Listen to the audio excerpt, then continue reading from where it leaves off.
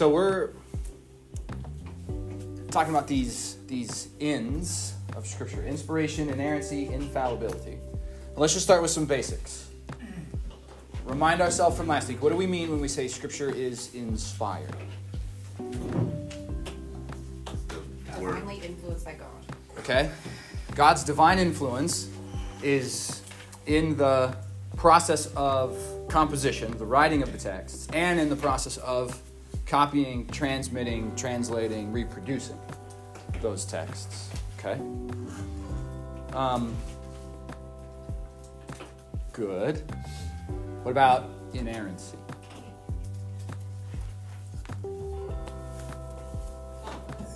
Flawless? It's without error. That's sort of the really simplified version. The Scriptures do not contain errors. Okay. There's a rather long theological statement put out by a group of evangelical scholars and pastors who got together. It's called the Chicago Statement on Biblical Inerrancy. If I remember correctly, it's a couple hundred pages long. Bless you. And you can boil that whole document down to one sentence. And the sentence is that the Scriptures are without error in all that they teach, and they do not affirm anything contrary to fact. Word choicing is chosen really, really carefully because we're trying to be clear and not overstate the case. And we'll unpack that in a second. And then infallibility is? Incapable of having an error. Okay. Completely trustworthy and accurate. Yes. In what it says about faith. Okay. And this is where things start to get nuanced. And so inerrancy sort of starts us down this trend, and infallibility picks it up. That the Scriptures are true and trustworthy in all that they affirm. And then we have to consider what the Scriptures are doing. Okay? So the question that's going to be the reminder and the thing that's going to orient us on this is, what kind of book is the Bible? So I'm just going to let the question hang for a second, let you think about it. What kind of book is the Bible? What's its content, its subject matter? What is it about? What do you think? So several different things. Part of it, revelation of who God is. Okay. It is a divine revelation of who God is. I would say that's its primary task, right? And I would also follow up and say God is the main character of the Bible. We are not. We are secondary characters who make a serious mess of things. But God is the main character of the Bible.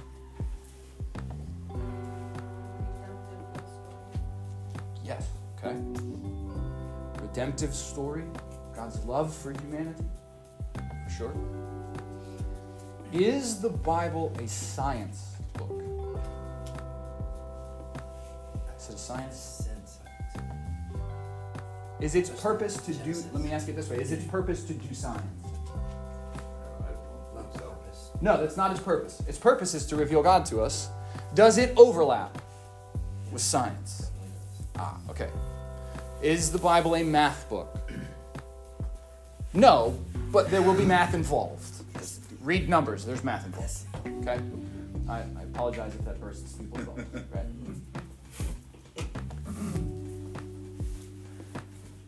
Is the Bible a book of just songs and poetry? No. No, but those are going to be included. Okay? So what we say when we talk about inerrancy and infallibility gets nuanced. Okay? And this, depending on how we want to walk that nuance, is really what starts to lean us in our interpretive directions. And we're going to talk more about that in a little bit. The subject matter of the Bible is not necessarily science and math and history. But what inerrancy and infallibility confess, as we believe these things about the Bible, is that when the Bible speaks to facts of science and math and history, it is not wrong, and it's not lying to us. So inerrancy says that what it records and passes on to us is not in error. Right? So where the Bible presents us with things like Jesus' parables, that is Jesus telling a story to make a point. And we don't necessarily need the prodigal and the father to be sort of passing the road as Jesus tells the story, right? It doesn't need to be a historically based story for Jesus to make his point in the parables. Yeah? But things like the Exodus, the history of the Exodus account and the theology of the Exodus account are very tightly intertwined. The history and the science of Genesis 1 and 2 and the theology of Genesis 1 and 2 are very tightly intertwined.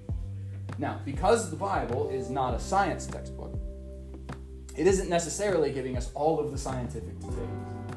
What it does give us, however, is true to the reality, and that's the confession in inerrancy. Infallibility comes along as a support to that and says, based on the fact, it does not contain these errors, and it is true and trustworthy to those ends, and honest about its history, its science, its math, its timing, its etc. I then trust it for the life and rule of faith, and to reveal this God to me that I encounter in its pages. So these are kind of the concepts that we're working from. Is that making sense kind of as a baseline? Okay, are there questions on that sort of baseline at this point? Okay, sweet. Follow-up. Would we say that things today are inspired in the same way that we would confess that the Bible is inspired? Things today, in what sense? Let's limit it to things that happen in church. So preaching and teaching. Okay. To a point, okay. I would say yes. Okay. It can be inspired. Mm-hmm. In the same manner or with the same kind of authority as the Bible? That's the question. If there's contradiction, Bible rules. Fair. So then Scripture, holds the weight of authority. Okay. So a theologian by the name of Karl Barth, K-A-R-L-B-A-R-T-H, Karl Barth, is reacting to a lot of things in a very sort of postmodern swing following the two world wars. And he says the way that this works is that Jesus Christ is the incarnate Word of God. And so he is the full self-disclosure of everything God is in his incarnation. The trick is for those of us who didn't get to see that, we now have this. And so what God has done in the inspiration of the text of Holy Scripture is testify to everything that God is and has done. And so this carries that weight of authority. And then he goes on to say, the same Spirit that has inspired these texts should be at work in us as we read it and teach it and talk through it. But there is a kind of graded scale here. So you have God who gives authority to Scripture and the inspiration of the Holy Spirit at work in the authors and transmission of the text. And then the Spirit should be at work in us as we testify to the truth of this right here. Does that make sense? And so at the top of the pile is God with all of his authority. And what we say is the direct influence and work of the Holy Spirit in these texts is what gives this its ultimate authority. And we should be operating with that same Spirit at work in us as we read it and teach it. But Scripture rules. Right? Now, that doesn't make tricky places of Scripture any easier to interpret. It means a serious measure of humility as we come to the texts to parse these things out. Does that make sense? But the voice of Scripture should sort of rule and reign. Okay. How we talk about inspiration, inerrancy, and infallibility will split Christian traditions into a variety of places and spaces. And split denominations, or split churches, even within similar traditions. Okay? And so, from center point, this is sort of the church's stance.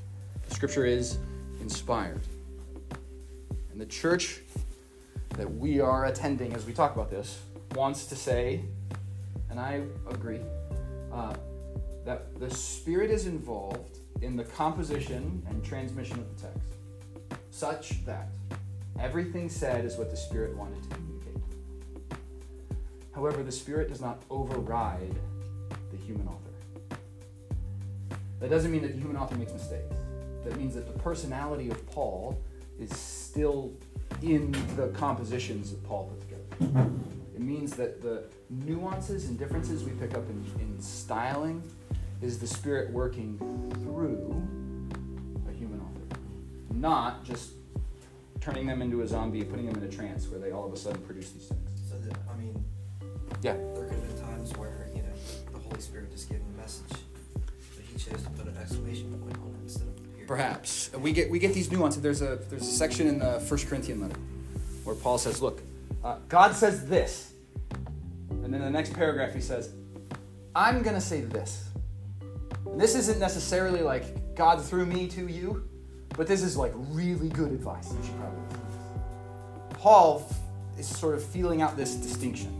He says, here's the baseline. This is what God says. This is what he's clear about. Now here's my advice based on that baseline. And he's driving this little nuance. Okay? And we would come to that and say, the Spirit wanted Paul to say all of that in his letter. And so we can come to that today and pick up, okay, here's the foundation, here's the baseline. And here's the nuance as Paul wants to teach that through. Is that making sense? Okay. Any other questions on the idea? We're doing okay. Okay. What are some of the passages you found that relate back to inspiration? Last week we talked about 2 Timothy 3:16. So that one's our given. All Scripture is breathed out by God and useful for rebuke, correction, training in righteousness. Are there any others? 2 Peter 1:20 and 21. Okay. 1 Corinthians 2:12. Okay, we'll come to the 1 Corinthians in just a second. 2 Peter 1:20 and 21. Yes. Okay. Knowing this, first of all, that no prophecy of Scripture comes from someone's own interpretation. Verse 21. For no prophecy was ever produced by the will of man, but men spoke from God as they were carried along by the Holy Spirit. And I think that phrase in the 2 Peter letter is the phrase I'm trying to get at when we talk about the church's position. Men carried along by the Holy Spirit. That the writers and authors of Scripture and the prophets who spoke and gave direction were people like you and I, carried along by the Spirit, delivering the message that was necessary. And so when Isaiah speaks and delivers that message, it sounds like Isaiah, but it's God's message. When Jeremiah speaks, it sounds like Jeremiah. And when Ezekiel speaks, it sounds like Ezekiel. But the content, Holy Spirit carried, produced, inspired, yeah. Okay. Your 1 Corinthians passage was what again? 1 Corinthians 2:12.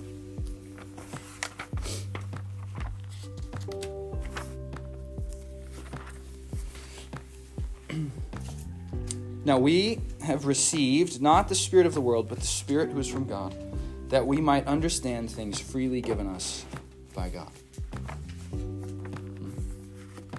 I think that one is back in our camp of the way that we come to it and read it and are paying attention to it. Spirit produced, Spirit authored, so we should be Spirit led as we read, interpret, and understand. There's another 13. We impart this in words not taught by human wisdom, but taught by the Spirit. Yep, interpreting spiritual truths to those who are spiritual. Very good. Very good. Okay. Some of our passages for inerrancy. Go ahead. Psalm 12:6. Psalms and Proverbs are big for this one. Psalm chapter 12. Verse 6. Psalm 12:6. The words of the Lord are pure words, like silver refined in a furnace on the ground, purified 7 times. What else? Psalm 19:7. 19:7. Yeah, those were the first 2 in my list as well.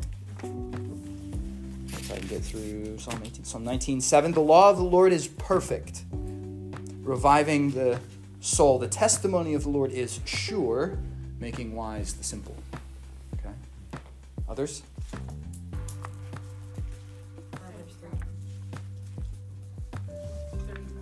Proverbs 30, verse 5. I had that one.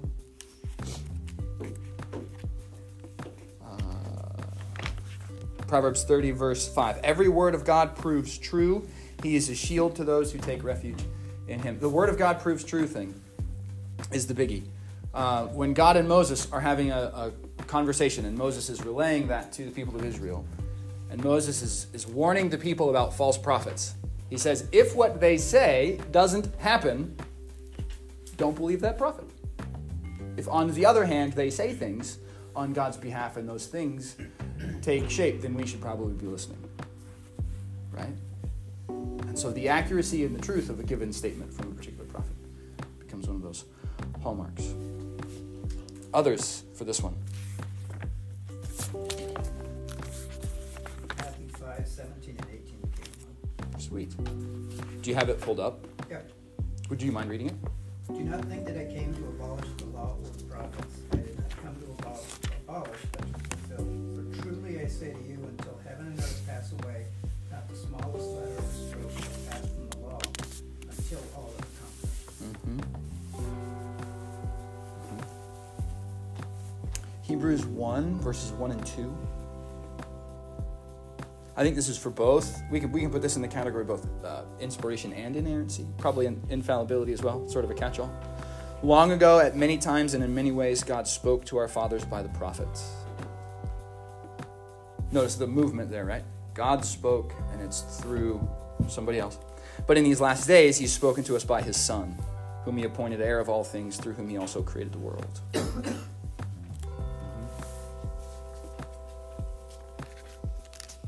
Other pieces.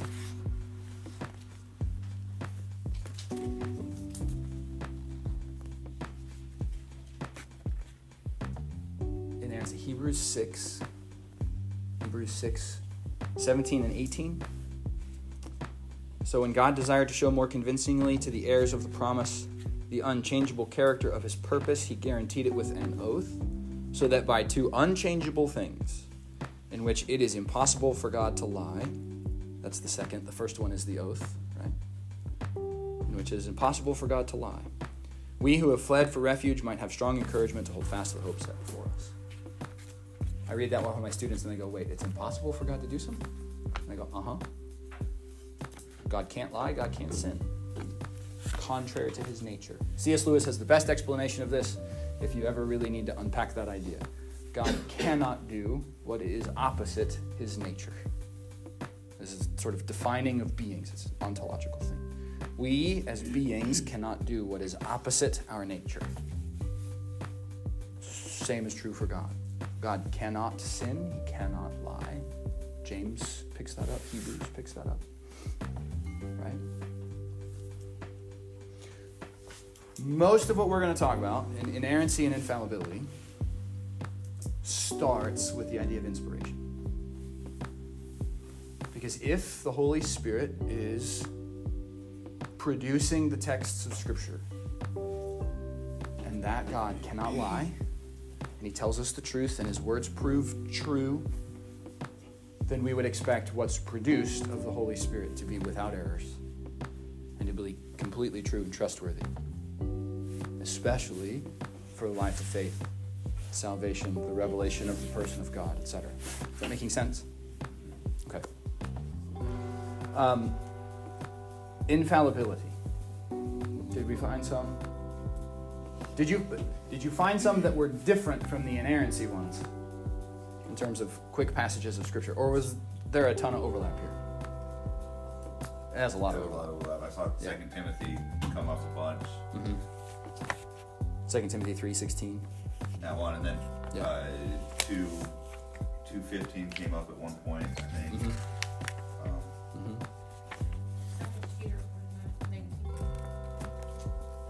Yep. Yeah, and we looked at 2 Peter 1:21 already.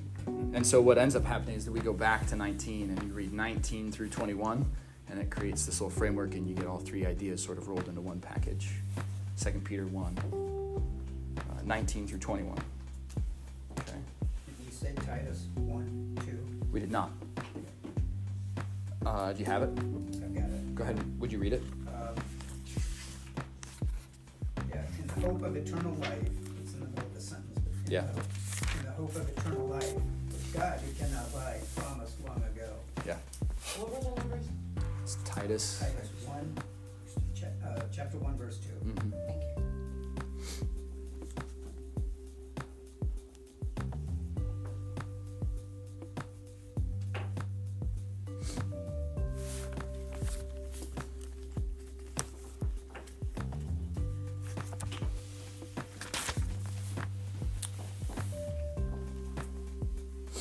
John 17:17. John 17:17. Jesus is talking with the disciples. He says, sanctify them in the truth. And then he adds this, your word is truth. And John, who's really good with irony and sort of double entendre, is playing on that. Your word is truth, the texts of Scripture, and then Jesus who's standing there, who is the Word of God made flesh. It's a both and, not an either or, right? Is that making sense? We're back in that Karl Barth framework. Jesus Christ, who's God's self-disclosure, Scripture who makes that clear, and then we who come to Scripture learning, unpacking, and testifying to what Scripture tells us. Okay. Bless you. So then, with this framework at play, we both have a kind of confidence and a kind of challenge when it comes to Scripture, right? The confidence is that what Scripture tells us is true. We can trust it for what it teaches us about God. We can trust it for faith and salvation. We can trust it for truth when it comes to science and history and math, as it overlaps those topics, but it raises a lot of questions. Like, how do we line up and understand what's going on in Genesis chapter 1 with science? And how science understands the way things have developed? And which do we trust to be that sort of final authority on these kinds of matters? Is Scripture concerned with the science? To a certain extent, it is. To a certain extent, it's not. It's concerned about the God who's doing the activity and the people that he's going to make when we get to Genesis 1, 26 to 27. But the science isn't irrelevant either, right? And so this great space of confidence in the truth of Scripture also presents to us a unique challenge, especially in a culture where the world around us doesn't share that perspective, right? And is more willing to just disregard or do really weird things with what Scripture is doing in order to assert knowledge about a particular topic. Yeah? What's really interesting, at least to me, look at Genesis 1 and the fact that there is a beginning in Genesis chapter 1. Einstein refused to acknowledge that the universe had a beginning when he was working on his theories of relativity. He did not want to accept that the universe had a beginning because his theory made more sense in what's called a steady state universe, a universe without beginning and without ending. And so he messed with his equations to make them work because he did not want to acknowledge the reality that science had said there was a beginning to the universe. And Christian scientists of his day and afterwards had said to him and of him afterward, if he just trusted what Scripture said, he would have understood there was a beginning a long time before he had to monkey with his equations. But this is that challenge that these ideas are going to present us as we come to Scripture, right? I take my students to a story in Joshua. I'm just going to paraphrase and we'll process it together. There's a story in the conquest. Joshua and the Israelites are fighting to take over land in the promised land. And God makes the sun stand still. And he lengthens the day so the Israelites can win the battle and conquer the city. But that's the language of the Bible. The sun stood still. So I present this to my students and I go, that an error in the biblical text? Did the sun stand still? Because we have a different understanding of the way the cosmos works today. Right? Back in whenever they're writing and however they're understanding the scripture, the earth was a snow globe. It's the best depiction I can give you for it. It's a disc with a big dome on top of it, and the sun and the stars moved around independent, and the earth stood. Well, scripture says that the sun stood still. So is there an error in the biblical text? There's no error. All right. Why not?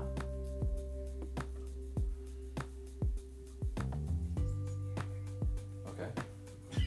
No error because the Holy Spirit's involved. That's great. So then how do I understand what's going on when the Bible makes these kinds of statements that don't jive with contemporary science?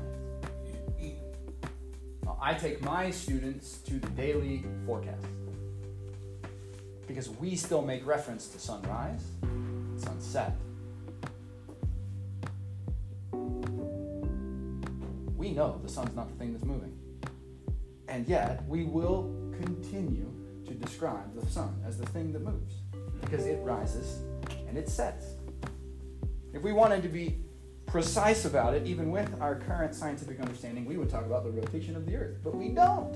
We talk about the sun as the thing that's moving. Why? Because standing here on the ground and looking into the sky, that big yellow thing is the thing that moves. The role of language matters for the Bible. Right? That's why I've got questions here connected to inspiration. And I really should have made them general questions for everything. Prophecy, narrative, and poetry. I really hope that we don't read poems the same way we read laws and stories. Or better yet, I hope we don't read laws like we read poems. Some of us do. Maybe not in here. The writing of the Bible as a product of inspiration. Prophets relaying the message that God gave them. Moses writing the early stories of Genesis and the subsequent stories that follow. Whoever is writing the rest of our Old Testament stories, our gospel writers writing it, the story has a particular style in that literature. And so we're going to hang our hats that the writing content and the writing style are navigated by the Holy Spirit through a human author. And that it is true and trustworthy in every facet. But I'm not going to read biblical narrative like I read biblical poetry. Because poems communicate meaning and message differently than narratives. The figures of speech and the way that language is patterned and structured shifts when you read poems. It's just different. Laws aren't necessarily narratives.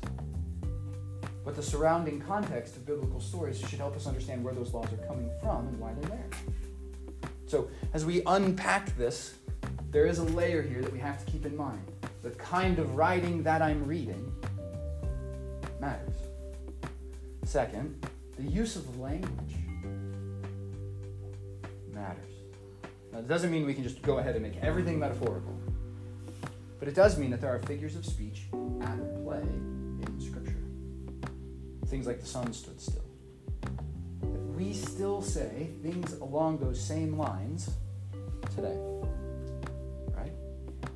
There's a turn of phrase in the Hebrew, okay, and there's a historic reality. There's a king mentioned in the King's text and in the Chronicles text. And in the King's text, he comes to the throne at a particular age and he reigns for 2 years. And in the Chronicles text, he comes to the throne at a particular age and he reigns for 20 years. There's two things going on. Number one, one of those phrases is he was the son of 20 years when he became king. Okay, so that seems to be a reference to his age. Could also be a reference to his mom's age. Okay. And he reigns for 2 years.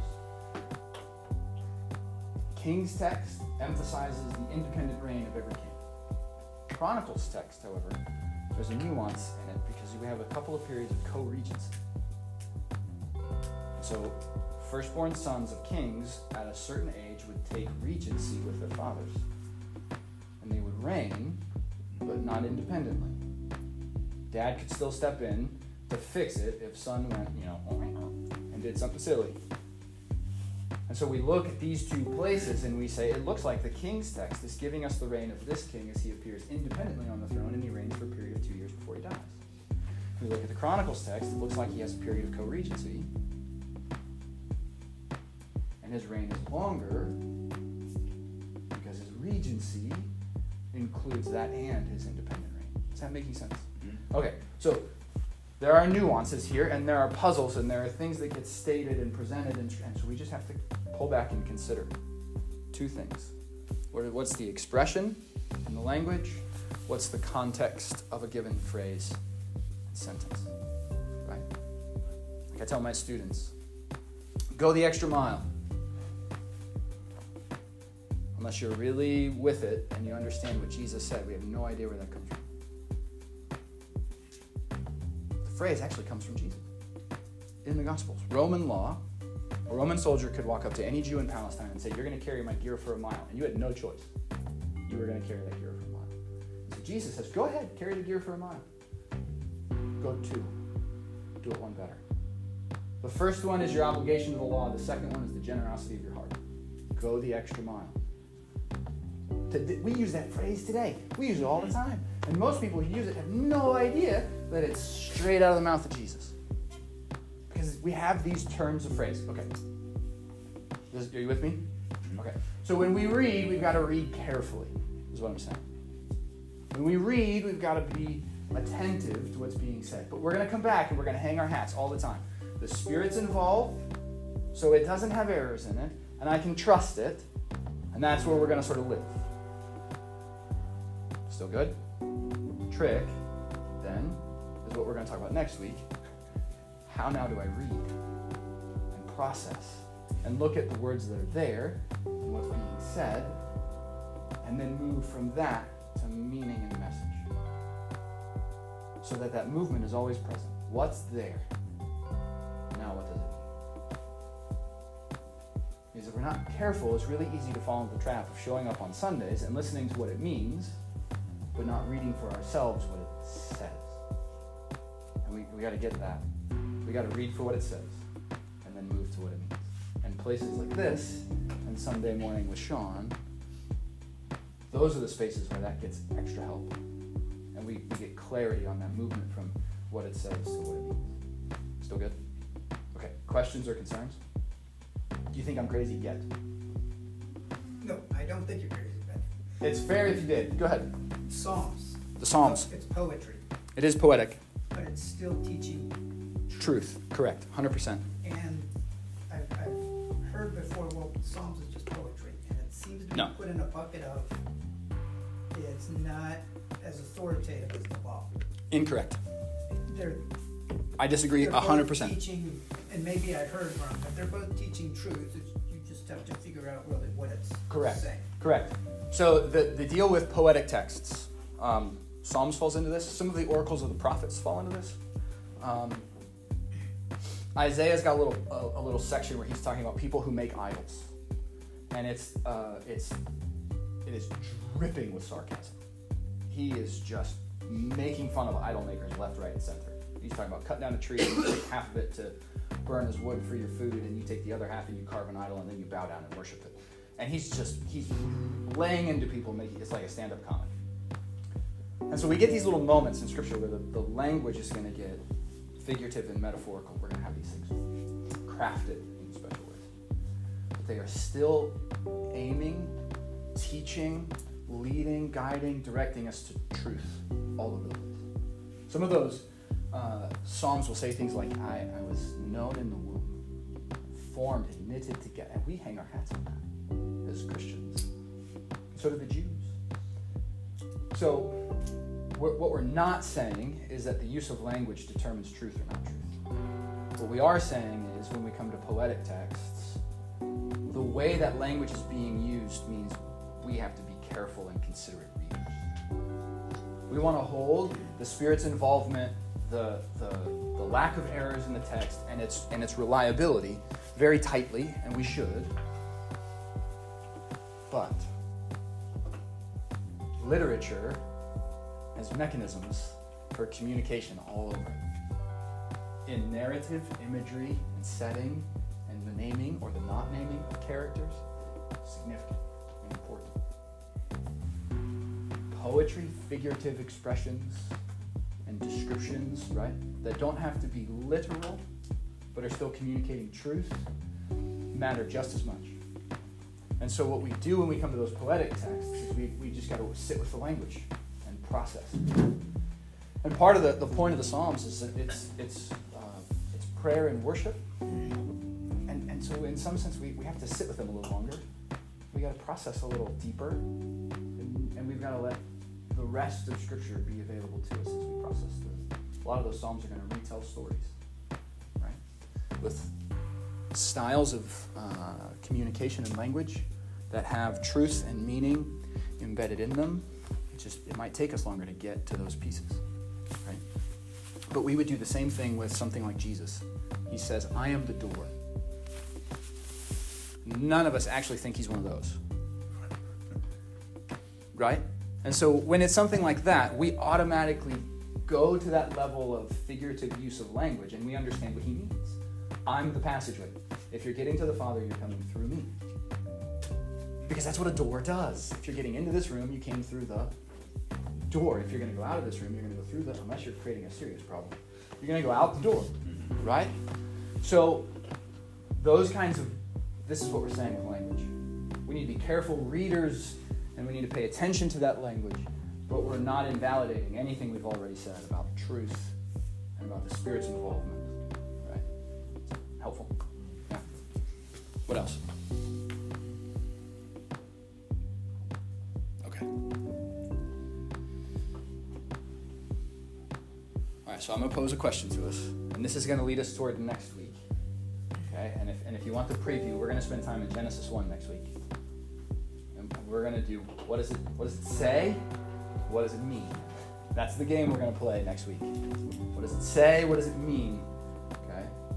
And we're going to start with the what it says, okay, instead of the what it means, because we've been told a lot about what it means. I want to get back to what it says. We're just going to have a little exercise. These concepts, inspiration, inerrancy, and fallibility, how do they affect the way we read the Bible?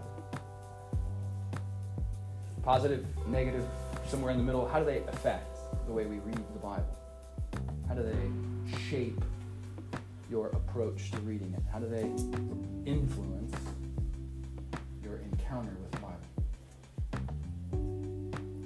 You're like, I don't know, I've never thought about it. Take 30 seconds to think about it. What do you think?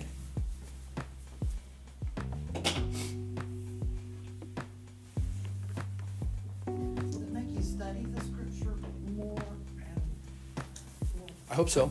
closely? I hope so. Reread to Yeah. make sure that you're understanding these things. For me, it's definitely made me intentional. What is this? What is being communicated, and how? Right?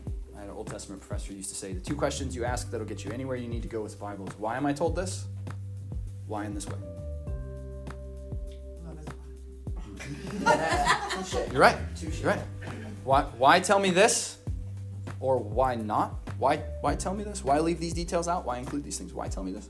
And why put it into that format? And that's the okay. Let's get into the. Yeah, I think so. I don't mean to get like No. too profound with this. No, go ahead. Or anything, but we recently did a study on the armor of God, Ephesians 6, and we kind of got stuck in an interpretation of what the shoes Oh yeah. of peace meant in terms of sharing the gospel and those kinds of things. Whereas the truth in the word said, stand fast, be steady, be still. But the shoes, I interpreted indicated as move and share, Sure. right, the gospel. So Yeah. it can very, very much, like in my sense, be biased in terms of like, Okay. here it is infallible, here there's no error in it, Yeah. but it's skewed based off of what I might think that means. Sure. Right. Yeah. So It's a reminder for me that I will be clear where Scripture is clear. I'll be clear where Scripture is clear. And where I'm not clear yet, or where there are those goofy things that we're going to sit down and talk about, and we may not necessarily agree, but we'll agree to disagree because it's not essential. I'm going to hold with humility. Okay? That humility, I think, is good for us to keep in mind.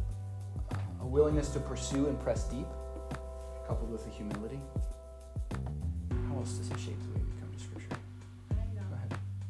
I used to, when I would read scripture, there would be what I would consider some contradictions, and it always bothered me. 'Cause I'm like, well, why does it say this here? Why does it say this here?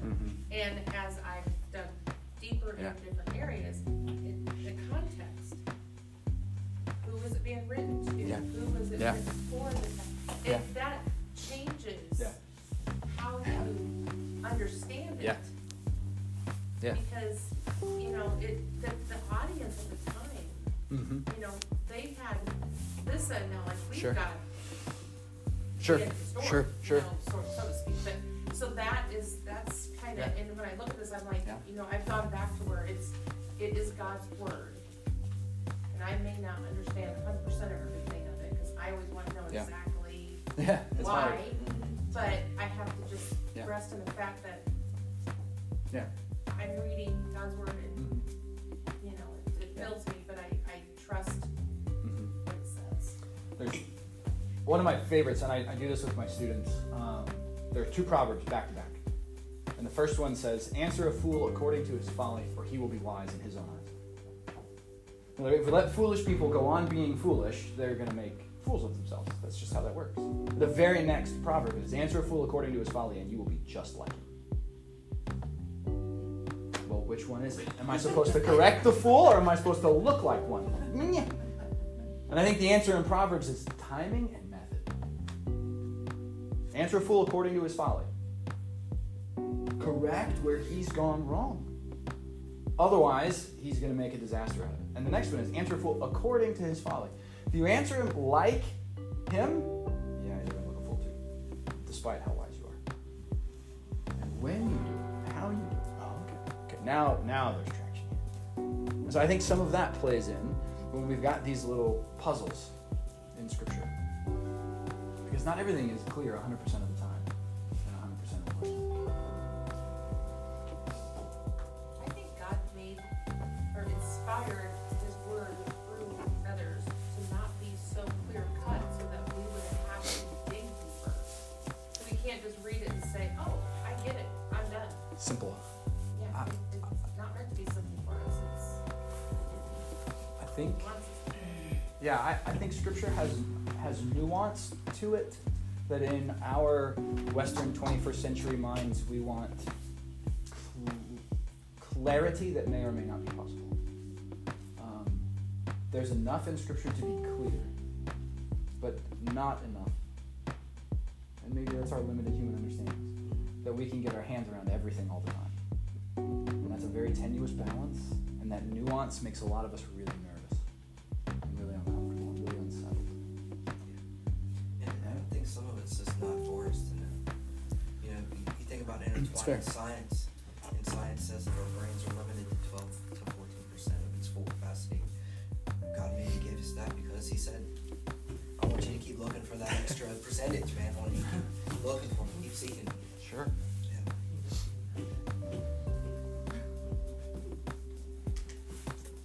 For me, inspiration, inerrancy, and infallibility do two things. One, confidence, trust. It will be my final rule of authority. So whatever I think of science and Genesis 1 and 2, Genesis 1 and 2 is my final authority. And for me, the buck stops with God did it. And there are certain elements of what he did that I'm going to hang my hat on. And there are other question marks around what he did that I'm willing to go, I don't understand that, I'm okay not understanding. It's taken me a while to get there because I'm the guy that's got to know everything about everything. But that kind of, I trust it. And I'll continue to pursue understanding it, but I'm going to trust it in the meantime. A lot of our culture and a lot of churches, unfortunately, have moved in the opposite direction. I'm going to distrust it and trust psychology, science, and all these other things because we know better. I don't know. The ancient world had answers to things that we have let go of that I really think we should grab again. Okay. So let's layer number one, this confidence and trust. The second piece, and this is a tendency I find with my students, is I think for a lot of us, inspiration, inerrancy, and infallibility flatten out the text of the Bible.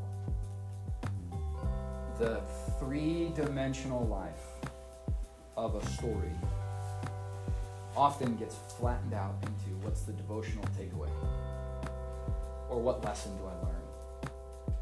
And we forget that in the white spaces between lines of text, there are real people with real lives, with real situations that are taking place, right?